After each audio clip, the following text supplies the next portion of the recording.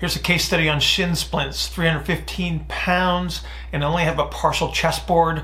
We're going to have to go full Dark Knight Detective on this one. Good morning. Happy Monday. I have NeuroCoffee in hand, and it is perfect. All right. Hey, we got a busy Monday going. So I'm going to dig right into Monday's Q&A. This one comes from Johnny, and Johnny says, "Hello, Bill." Hello, Johnny.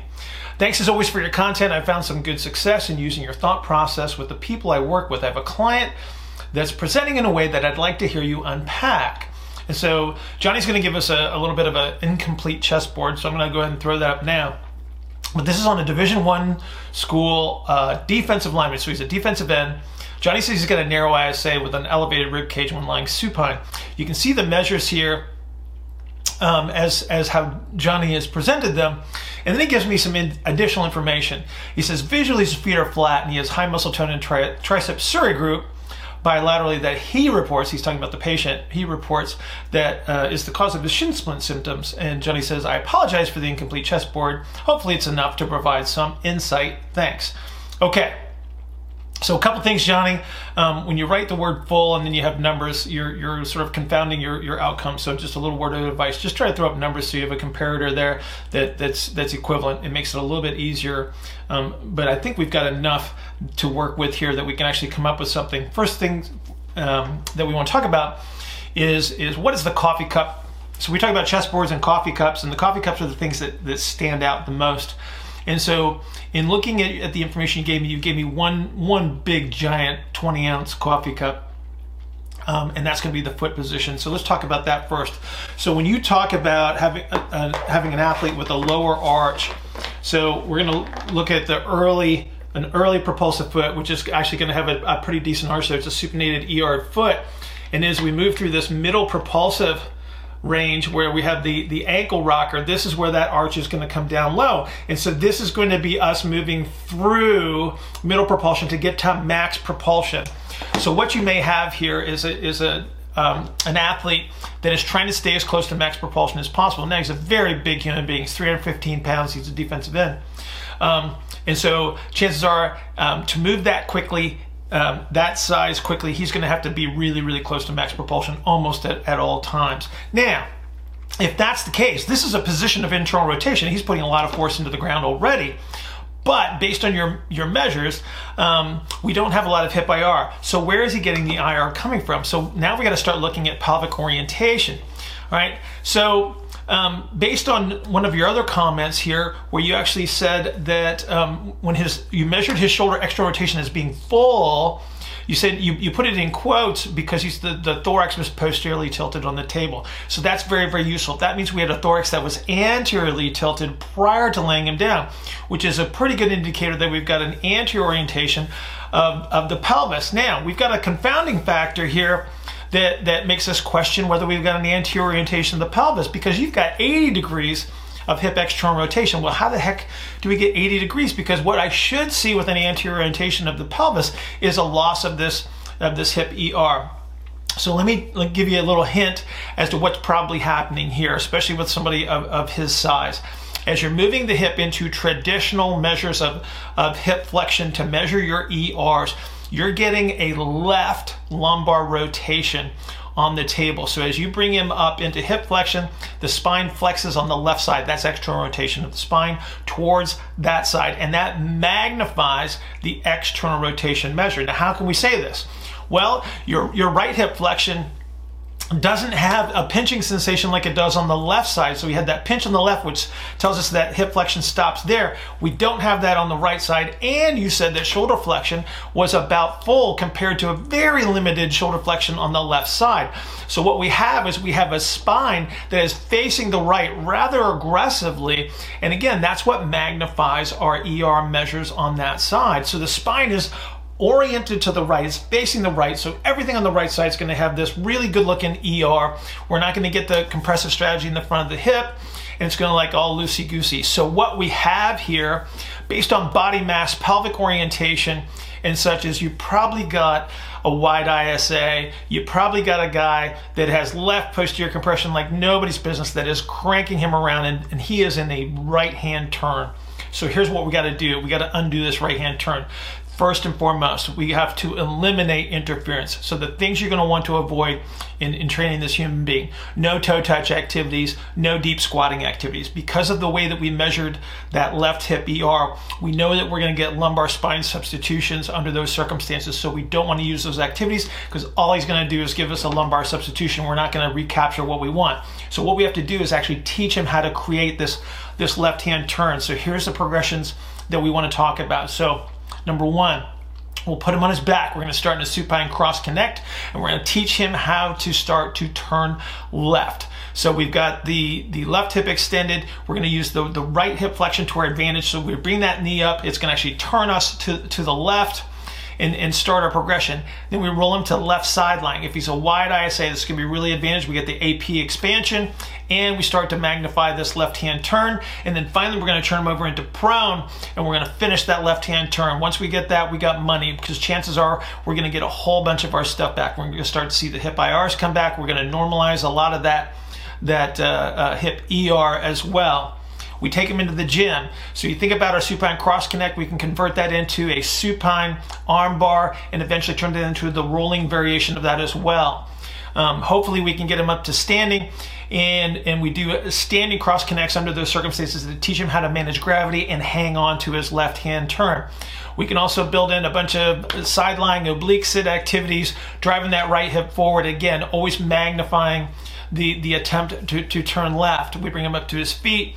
We do a staggered stance chopping activity. Again, we're teaching him to continue to create the yielding action on that posterior left-hand side, get some expansion there, and get him turned into the left. Sideways sled drags to the left is going to help us emphasize that left turn as well. And if you were paying attention to last Friday's video, we're going to put him in a right-handed suitcase carry now.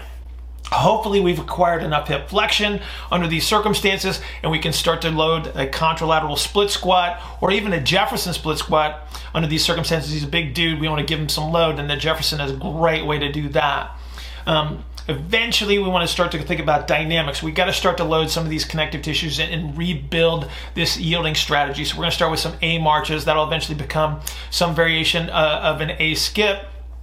And then we can think about using something a little bit more dynamic.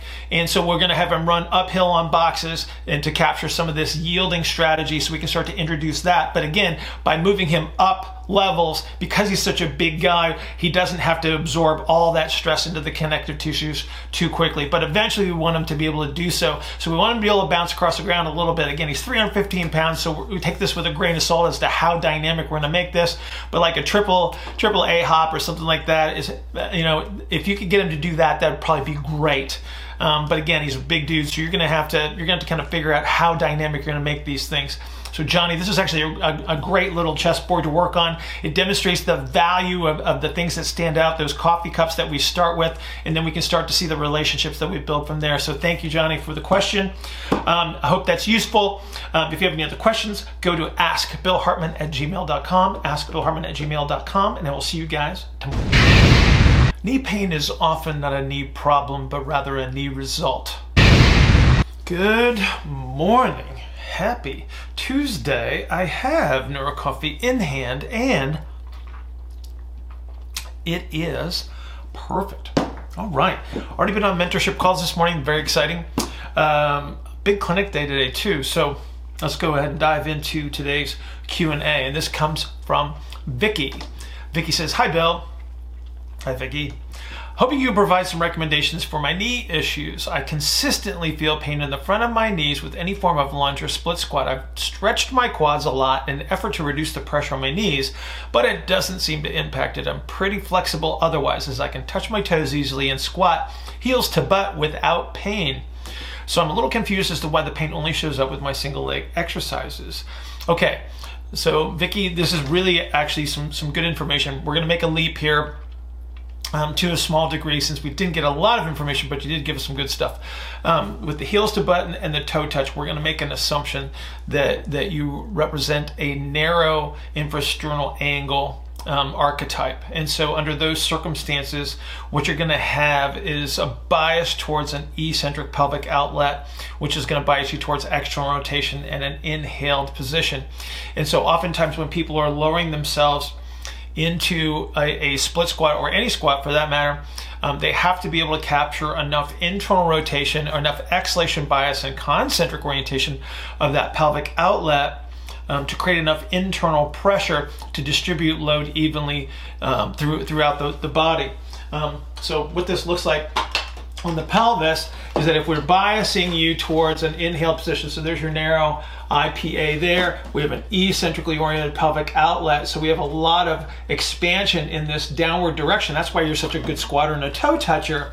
But as you're passing through this middle range in the split squat, what we have to have is we have to have this exhaled position of the pelvis, which widens that IPA, nutates the sacrum, and that's what allows that concentric pelvic diaphragm to push upward. So if we get that push upward internally, it makes life a whole lot simpler, because now we don't have to rely on extremity force to try to produce all the force to lower us down and then press us back up. So what happens is, if you have to rely on that extremity force, that's where you're getting that extra load on your knees that you don't like. And the nice thing is, it shows up only in your split squat, so chances are structurally the knee is intact. So we're making an assumption that that's the situation, but if your symptoms persist, go ahead and get it checked just to rule out any structural issues. Okay, now, so what we want to do then is we want to reconstruct your ability to produce the exhalation strategy and capture the internal rotation position as you're passing through the bottom of the split squat. So here's what we're going to do first. Number one, we want to try to eliminate any interference that you might have. So again, we don't have a lot of information to go on, so we're going to kind of make this kind of a broad scope recommendation.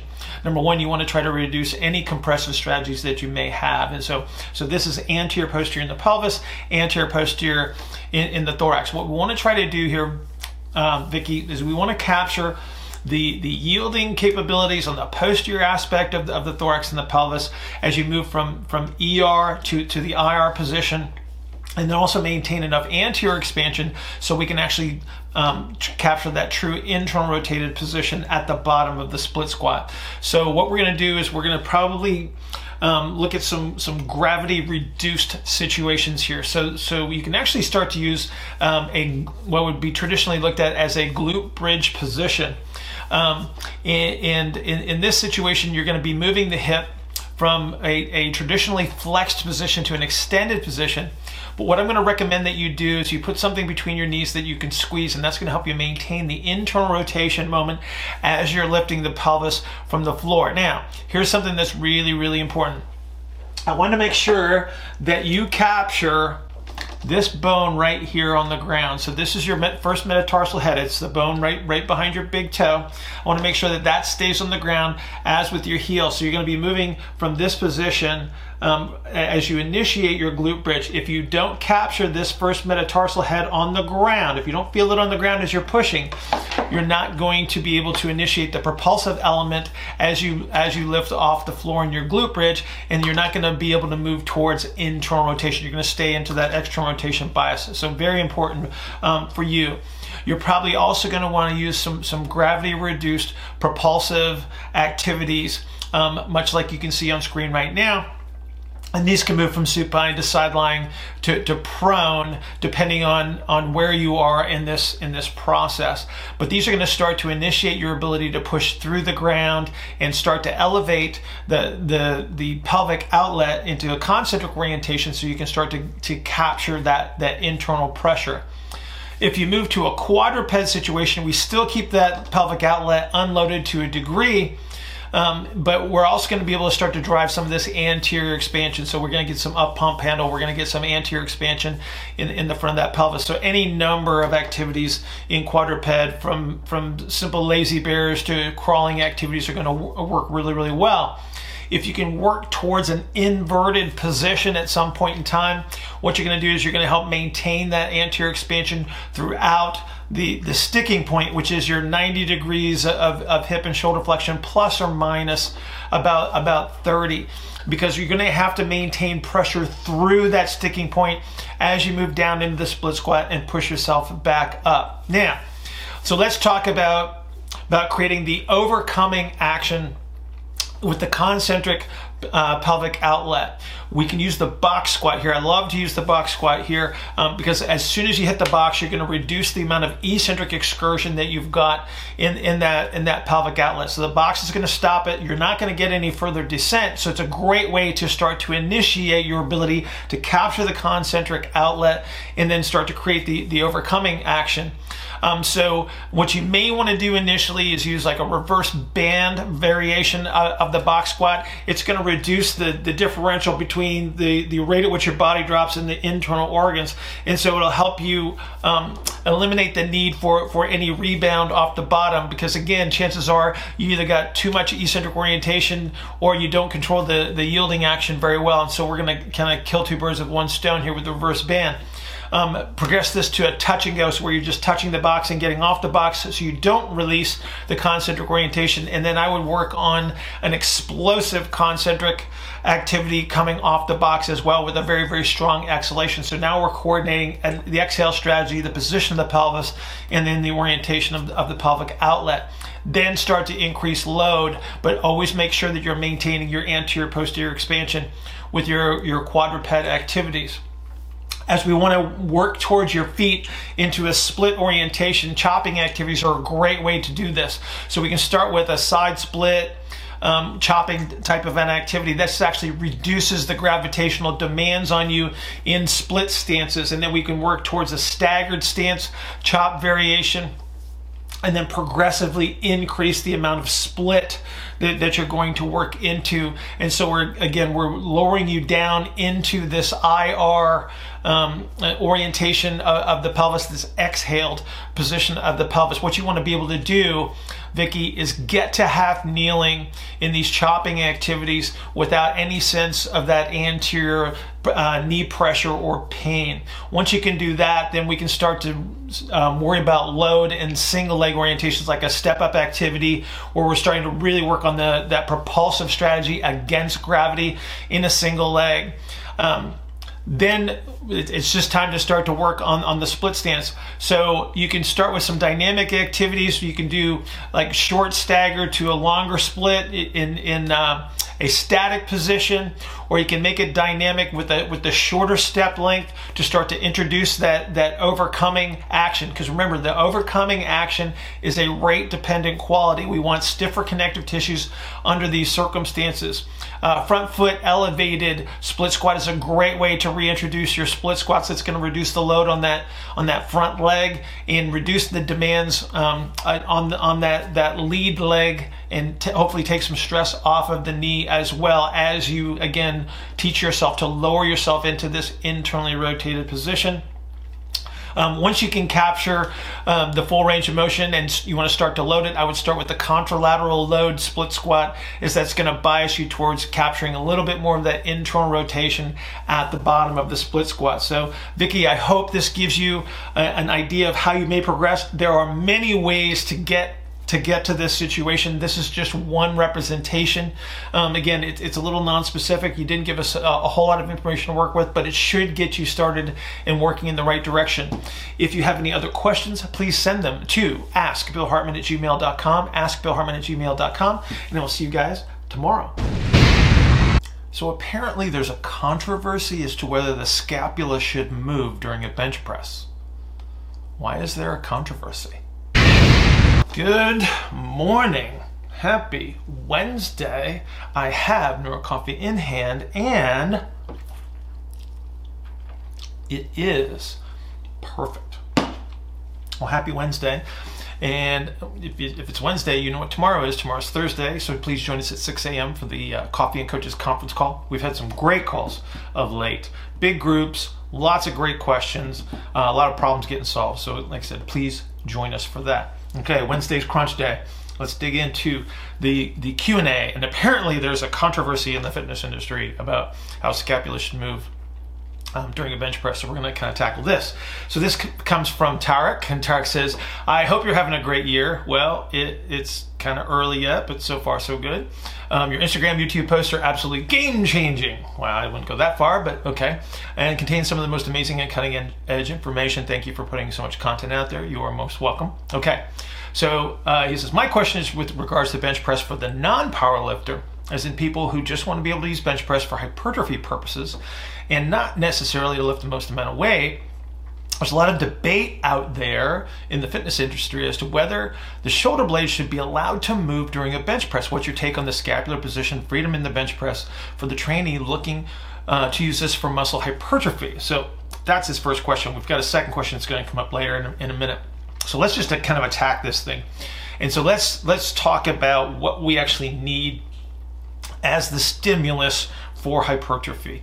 Okay, so aside from like protein intake and stuff like that, what we have to actually be able to do is produce tension. So that's on the most simplified level. We have to be able to produce a progressively increasing level of tension to promote this hypertrophic stimulus. And so what we're talking about is a combination of load, muscle position, and then some element of time or volume. So we have to have sufficient volume as well.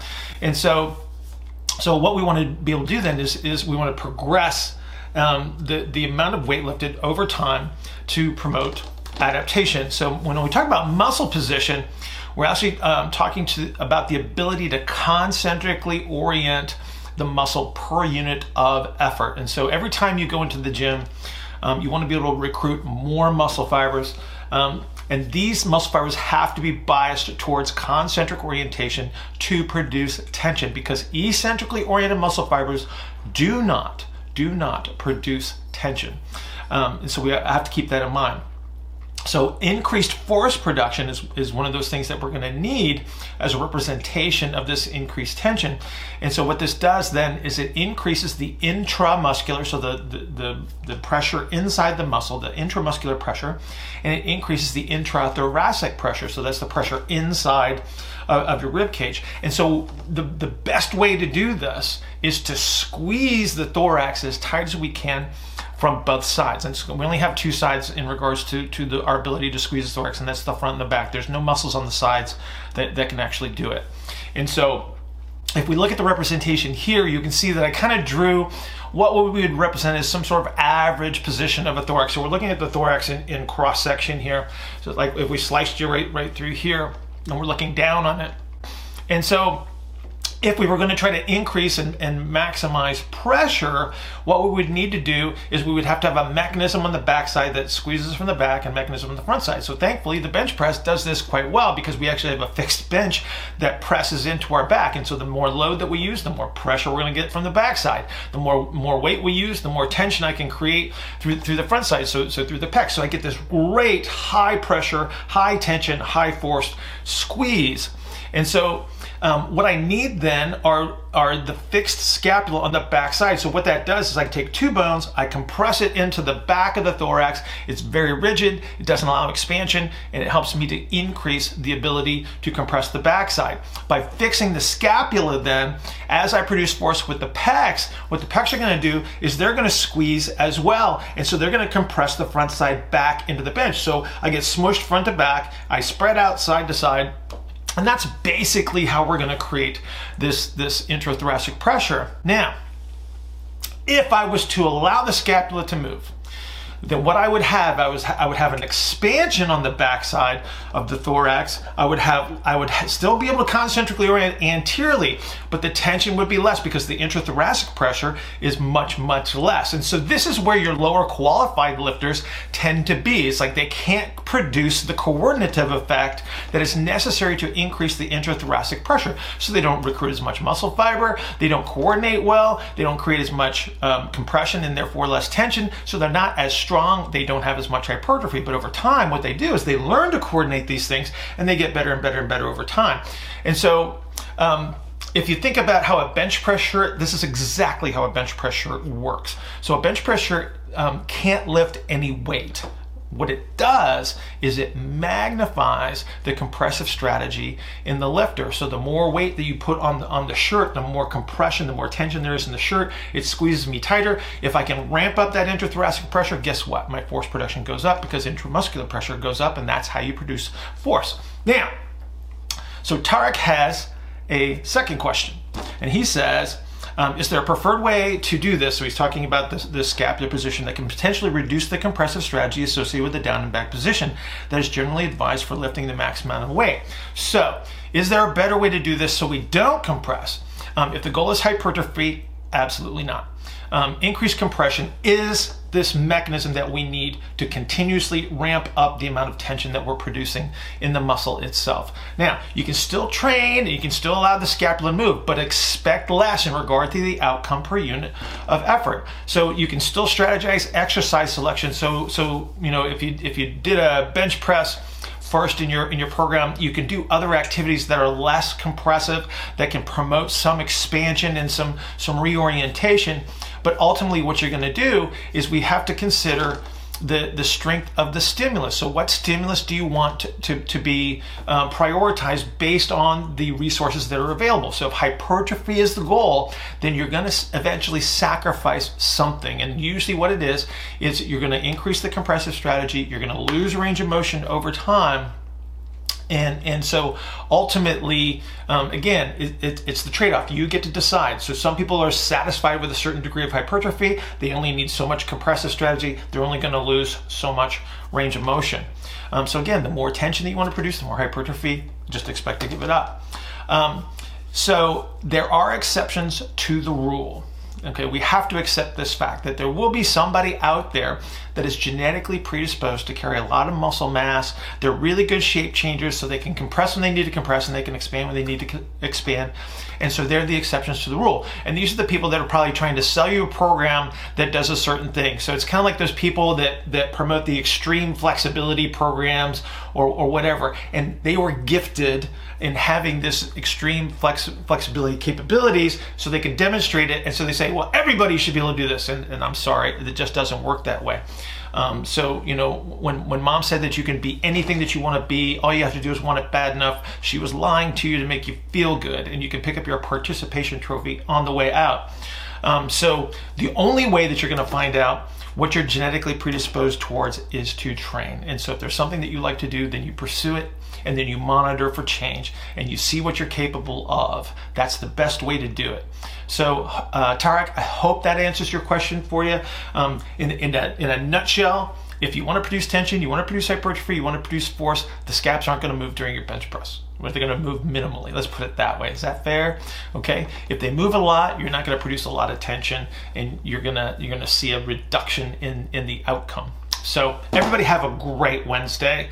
I will see you tomorrow morning at 6 a.m. on the Coffee and Coaches conference call. Have a great day. Good morning. Happy Thursday. I have Neuro Coffee in hand, and it is perfect. You know, some of my clients in the past, they have recovered pretty quickly and haven't had too many pelvic floor issues afterwards, and others have had really bad issues after. So I'm curious if maybe creating like a yielding strategy on the pelvic floor to accommodate all of that upward pressure might give some women more of a tougher time, I guess, to recapture that overcoming strategy post delivery. You think that's maybe one of the main driving mechanisms of pelvic floor dysfunction? I don't want to say main, because I don't think that's fair. I think that would be a leap, but it does happen. So think about this. So I kind of mentioned this a second ago. If you put extra weight down on the pelvis, the bones have to absorb that, and so the bones yield just like all the other connector tissues. And so it's really not that different. Now, let's put that load on there for 3 or 4 months and see what kind of adaptability that you end up with. So literally they're going to get a pelvic shape change that's associated with the load that is based on how they're yielding, you know, almost every waking moment of the day, right? And so one of the things that they end up having trouble with is they will have like essentially a shape of a pelvis that is shaped like an inhale, that will bias the pelvic diaphragm. And so it's very, very difficult to create enough pressure upward. So they can't close the inlet of the pelvis like they would for an exhale. So, and I have to do this with it's plastic so it doesn't bend, but imagine having this sucker open like this, right? You get a descended diaphragm here. And what I need to be able to do to exhale is I have to change the shape. I have to do that. I have to close the inlet to drive the concentric orientation here. And if they can't do that, then it's a battle of downward force of the internal organs on top of something that can't push back up. And so then, they have incontinence problems. They have like just simple efforts of squatting or getting up out of a chair or climbing stairs, and like all sorts of force related problems because they don't have that pressure mechanism back. And so literally what we started doing is we started securing the inlet of the pelvis. We just took an SI belt. Let me see if I got one right here. We got SI belt. Hang on. So take an SI belt, secure the top of the pelvis. So you're getting the compressive strategy, right? We're just assisting the connective tissues through a passive compression.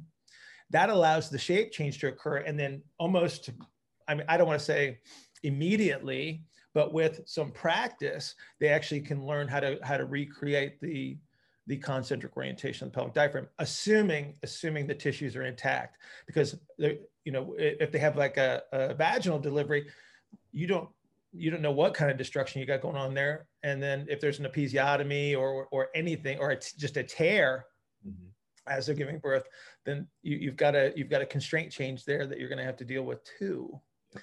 But again, if we look at this from the shape change perspective, it's like, how do I make that impact? Like, what is the deficit, which you can sort of identify when you think about it. It's just like working with a narrow ISA person that can't create the concentric orientation when they jump off a box and their knees kind of go together.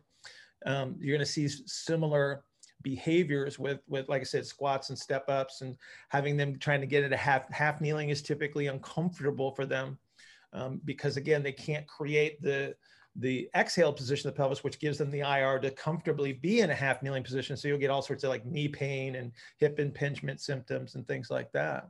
So just looking at it from the shape change perspective usually buys you a lot of real estate in regards to the recovery.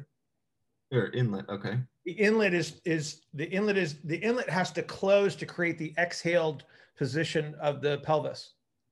Exhale. Okay, gotcha. Just making sure. When the inlet is expanded, okay. Again, that would promote the eccentric orientation, right? Just by a normal, like an inhale to exhale representation of the pelvis. So these women are having trouble creating the upward pressure with the pelvic diaphragm, but I need a shape change in the pelvis for that to actually happen. And if they've been, if you put weight on top of the pelvis and it sort of flattens it out and opens it up like an inhale, they can't close it. So you have to retrain that. You have to mobilize it. Like I said, that's why we use the belt for the compressive element to help close the outlet so they can pressurize inside the pelvis. And this goes for anybody, just for the record. It's like, you'll see this on people that are trying to squat. It's like, if you can't create a sufficient concentric orientation against internal forces, if I put 400 pounds in your back and you're trying to stand up from a squat, I got news for you. It's the upward pressure internally that you have to create. Otherwise, you're not going up. Hey, Bill, jumping off Paul's question, is there a way to train those pelvic muscles directly? Yes. As part of a compound movement? Yeah. And how do you do that? Like, like Kegel exercises or something? Say again? Is it like Kegel exercises or is it something different? Okay, so Kegel exercises in isolation, not very helpful, not very effective, because it doesn't respect the position of the pelvis. So what you want to be able to do is you need to create the shape change of the pelvis. And so we can do that by any number of positions. So when you lay on your side, for instance, you get compression from side to side, and then you can create the anterior posterior expansion. So that's the advantage of being a sideline. If you're having trouble creating a concentric orientation of the pelvic diaphragm, you need to, number one, be able to capture that position first and foremost. And so if you've seen any of the inverted lazy bear exercises and things like that, where you're like quadruped, where you're butt up, head down kind of a thing, well, what that does is it approximates what looks like a squat, but it's an unweighted pelvic outlet. And so that gives you a mechanical advantage to create the concentric orientation. And so that's why we put people in those positions. So if I put you hips up, head down, and the pelvic diaphragm is unweighted, and I teach you to exhale in that position, I've just captured the hip position that I need. I can start to drive the pelvic orientation that I need, and I get a concentrically oriented pelvic outlet based on the breathing pattern. And so just like progressive resistance exercise of putting weight on the bar, all you got to do is progressively change the position of the body, right? I slowly bring you to upright activities, and I keep trying to drive the same strategy of exhalation and concentric orientation. And so eventually my inverted lazy bear, right, where you're in quadruped or on your elbows with your hips up, eventually becomes my box squat. So we're going to talk about how external rotation measures get manipulated. So if you're uncomfortable with uncertainty or dirty measures, you may want to reconsider that accounting degree or perhaps an apprenticeship in vehicle maintenance or plumbing. Good morning. Happy Friday. I have Neuro Coffee in hand, and it is perfect. All right. Rolling into the weekend, busy day today. We had a huge meeting yesterday for iFestU. A lot of good stuff coming there. So if you have not signed up, you probably want to rush over there. We're going to be digging in deep here as that continues to evolve in such a good way. Let's go ahead and dig into today's Q&A. This comes from Cameron, and Cameron says, I've been watching your content for a while, and I look forward each day to learning something new. So thank you. You're welcome, Cameron. Here's this question.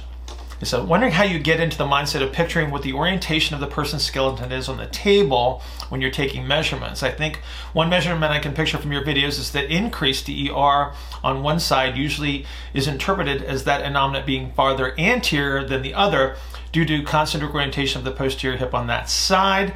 I know this is a very complicated process. That's probably best gone over in the intensive. Yeah, we probably do that at the intensive.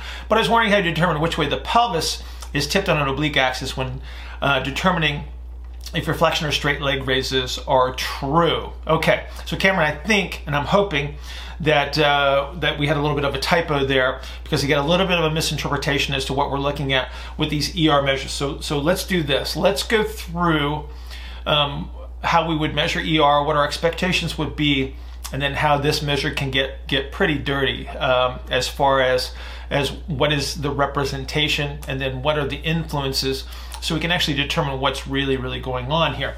So a couple things in regards to measurement and the process.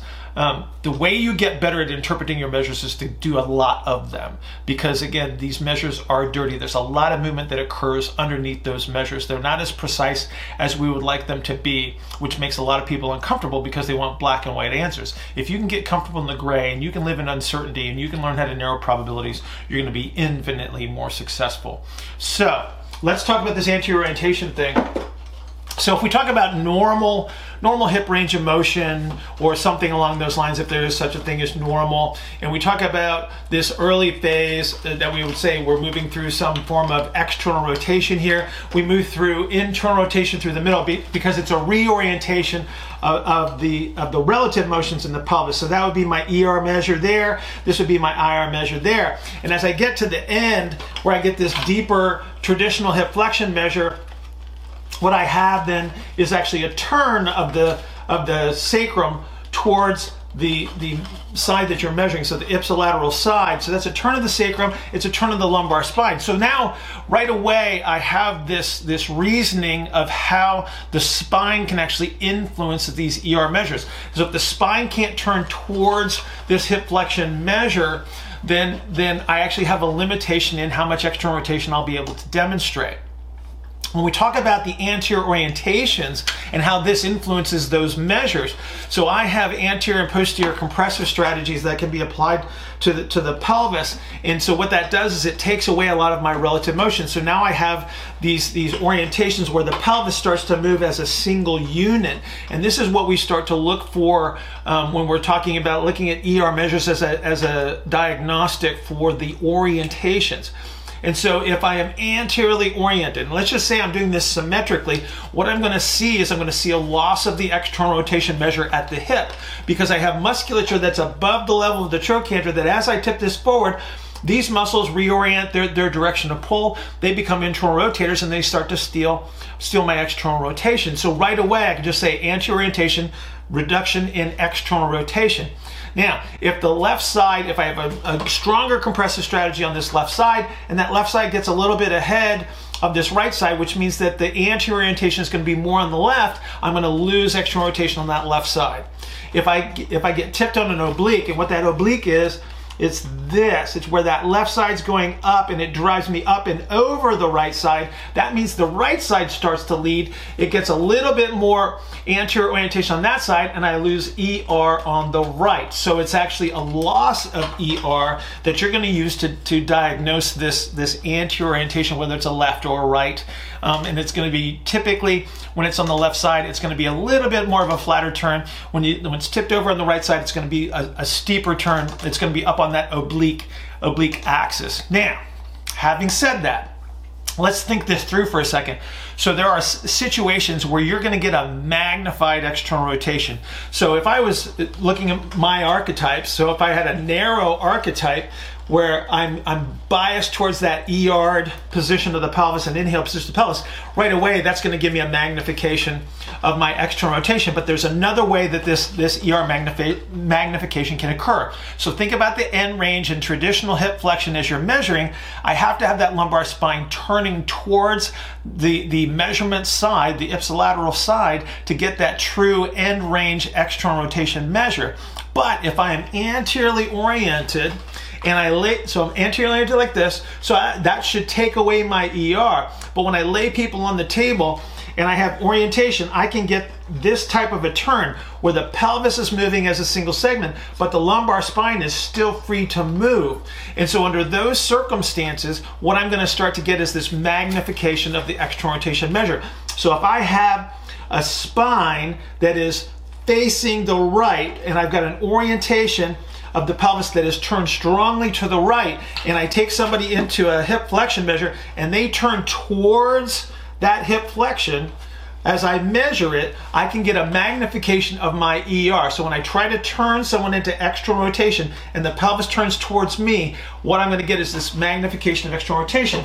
So this is where you're going to get a lot of these measures of 80 degrees, sometimes up to 90 degrees of hip ER, which is associated with the turn of the spine, even though the pelvis is anteriorly oriented.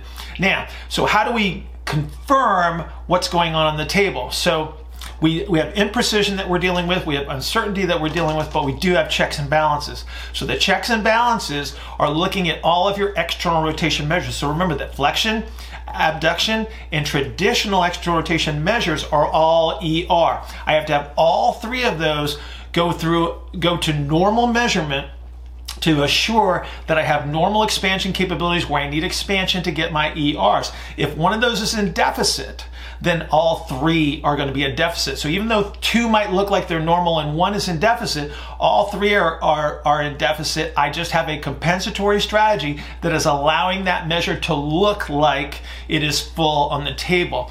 I also have my iterations to fall back on. So now I have the same side hip and the same side shoulder that I can compare to, and I can assure that I'm measuring correctly. So this is how you start to refine your measurements, and we take these dirty, imprecise measurements and we make them more precise and allows us to intervene more effectively. You're still going to be wrong sometimes. Just accept that fact. Our goal is to get better at this stuff so we can narrow the probabilities and get more effective with the interventions that we choose and then gain success along the way. So now I'm going to show you a clip from yesterday's Coffee and Coaches conference call where Andrew helped us out, and he actually went through a little bit of a demo where we can actually feel how the spine provides this compensatory strategy for internal and external rotation of the hip. So watch through that, and then we'll be right back. So let's talk about the opposing extreme. Okay. People that rely on lumbar flexion for their ER show 80, 90 degrees of hip external rotation at 90 degrees where we would traditionally measure. Okay. Okay. So that's literally the exact opposite of what you're describing. So that's how you know you got rollback on the table. Like when you're measuring somebody, you bring them up to 90 degrees of traditional hip flexion and you're doing your ER/IR and you go, wow, look at the ER on this guy. That's somebody that's got a spine that's actually turning towards you as you're measuring that hip ER. You will always have external rotation and internal rotation. It just might not be where you want it to be. So when we measure at the hips and things like that, and you see the extreme representation that like we're just talking about, that's usually coming from somewhere else. That's changing the orientation that allows the extreme to be demonstrated where you would traditionally measure.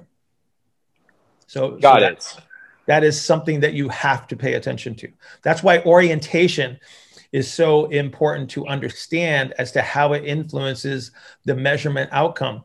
People blame things like laxity, right? They say, oh, you have a lax whatever, when the reality is it's just I'm pointing the socket in a direction where those constraints that normally would restrict motion don't matter anymore.